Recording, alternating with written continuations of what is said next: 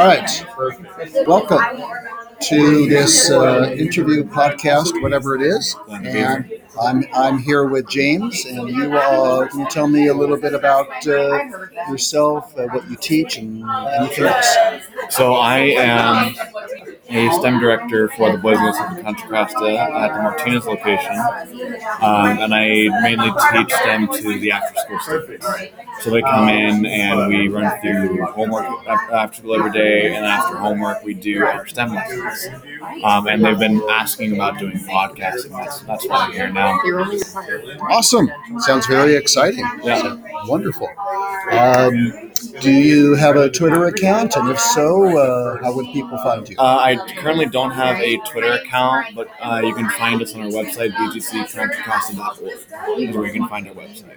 Awesome. Sounds good. What are you passionate about? Personally, I'm passionate about filmmaking and STEM and engineering, so kind of a jack of all trades. I'm also very passionate about teaching kids about STEM. I've been going to the Boys Girls Club myself since I was 6 years old. I'm 24 now, and I've been doing it for years. So it's just something I've always been passionate about. Awesome.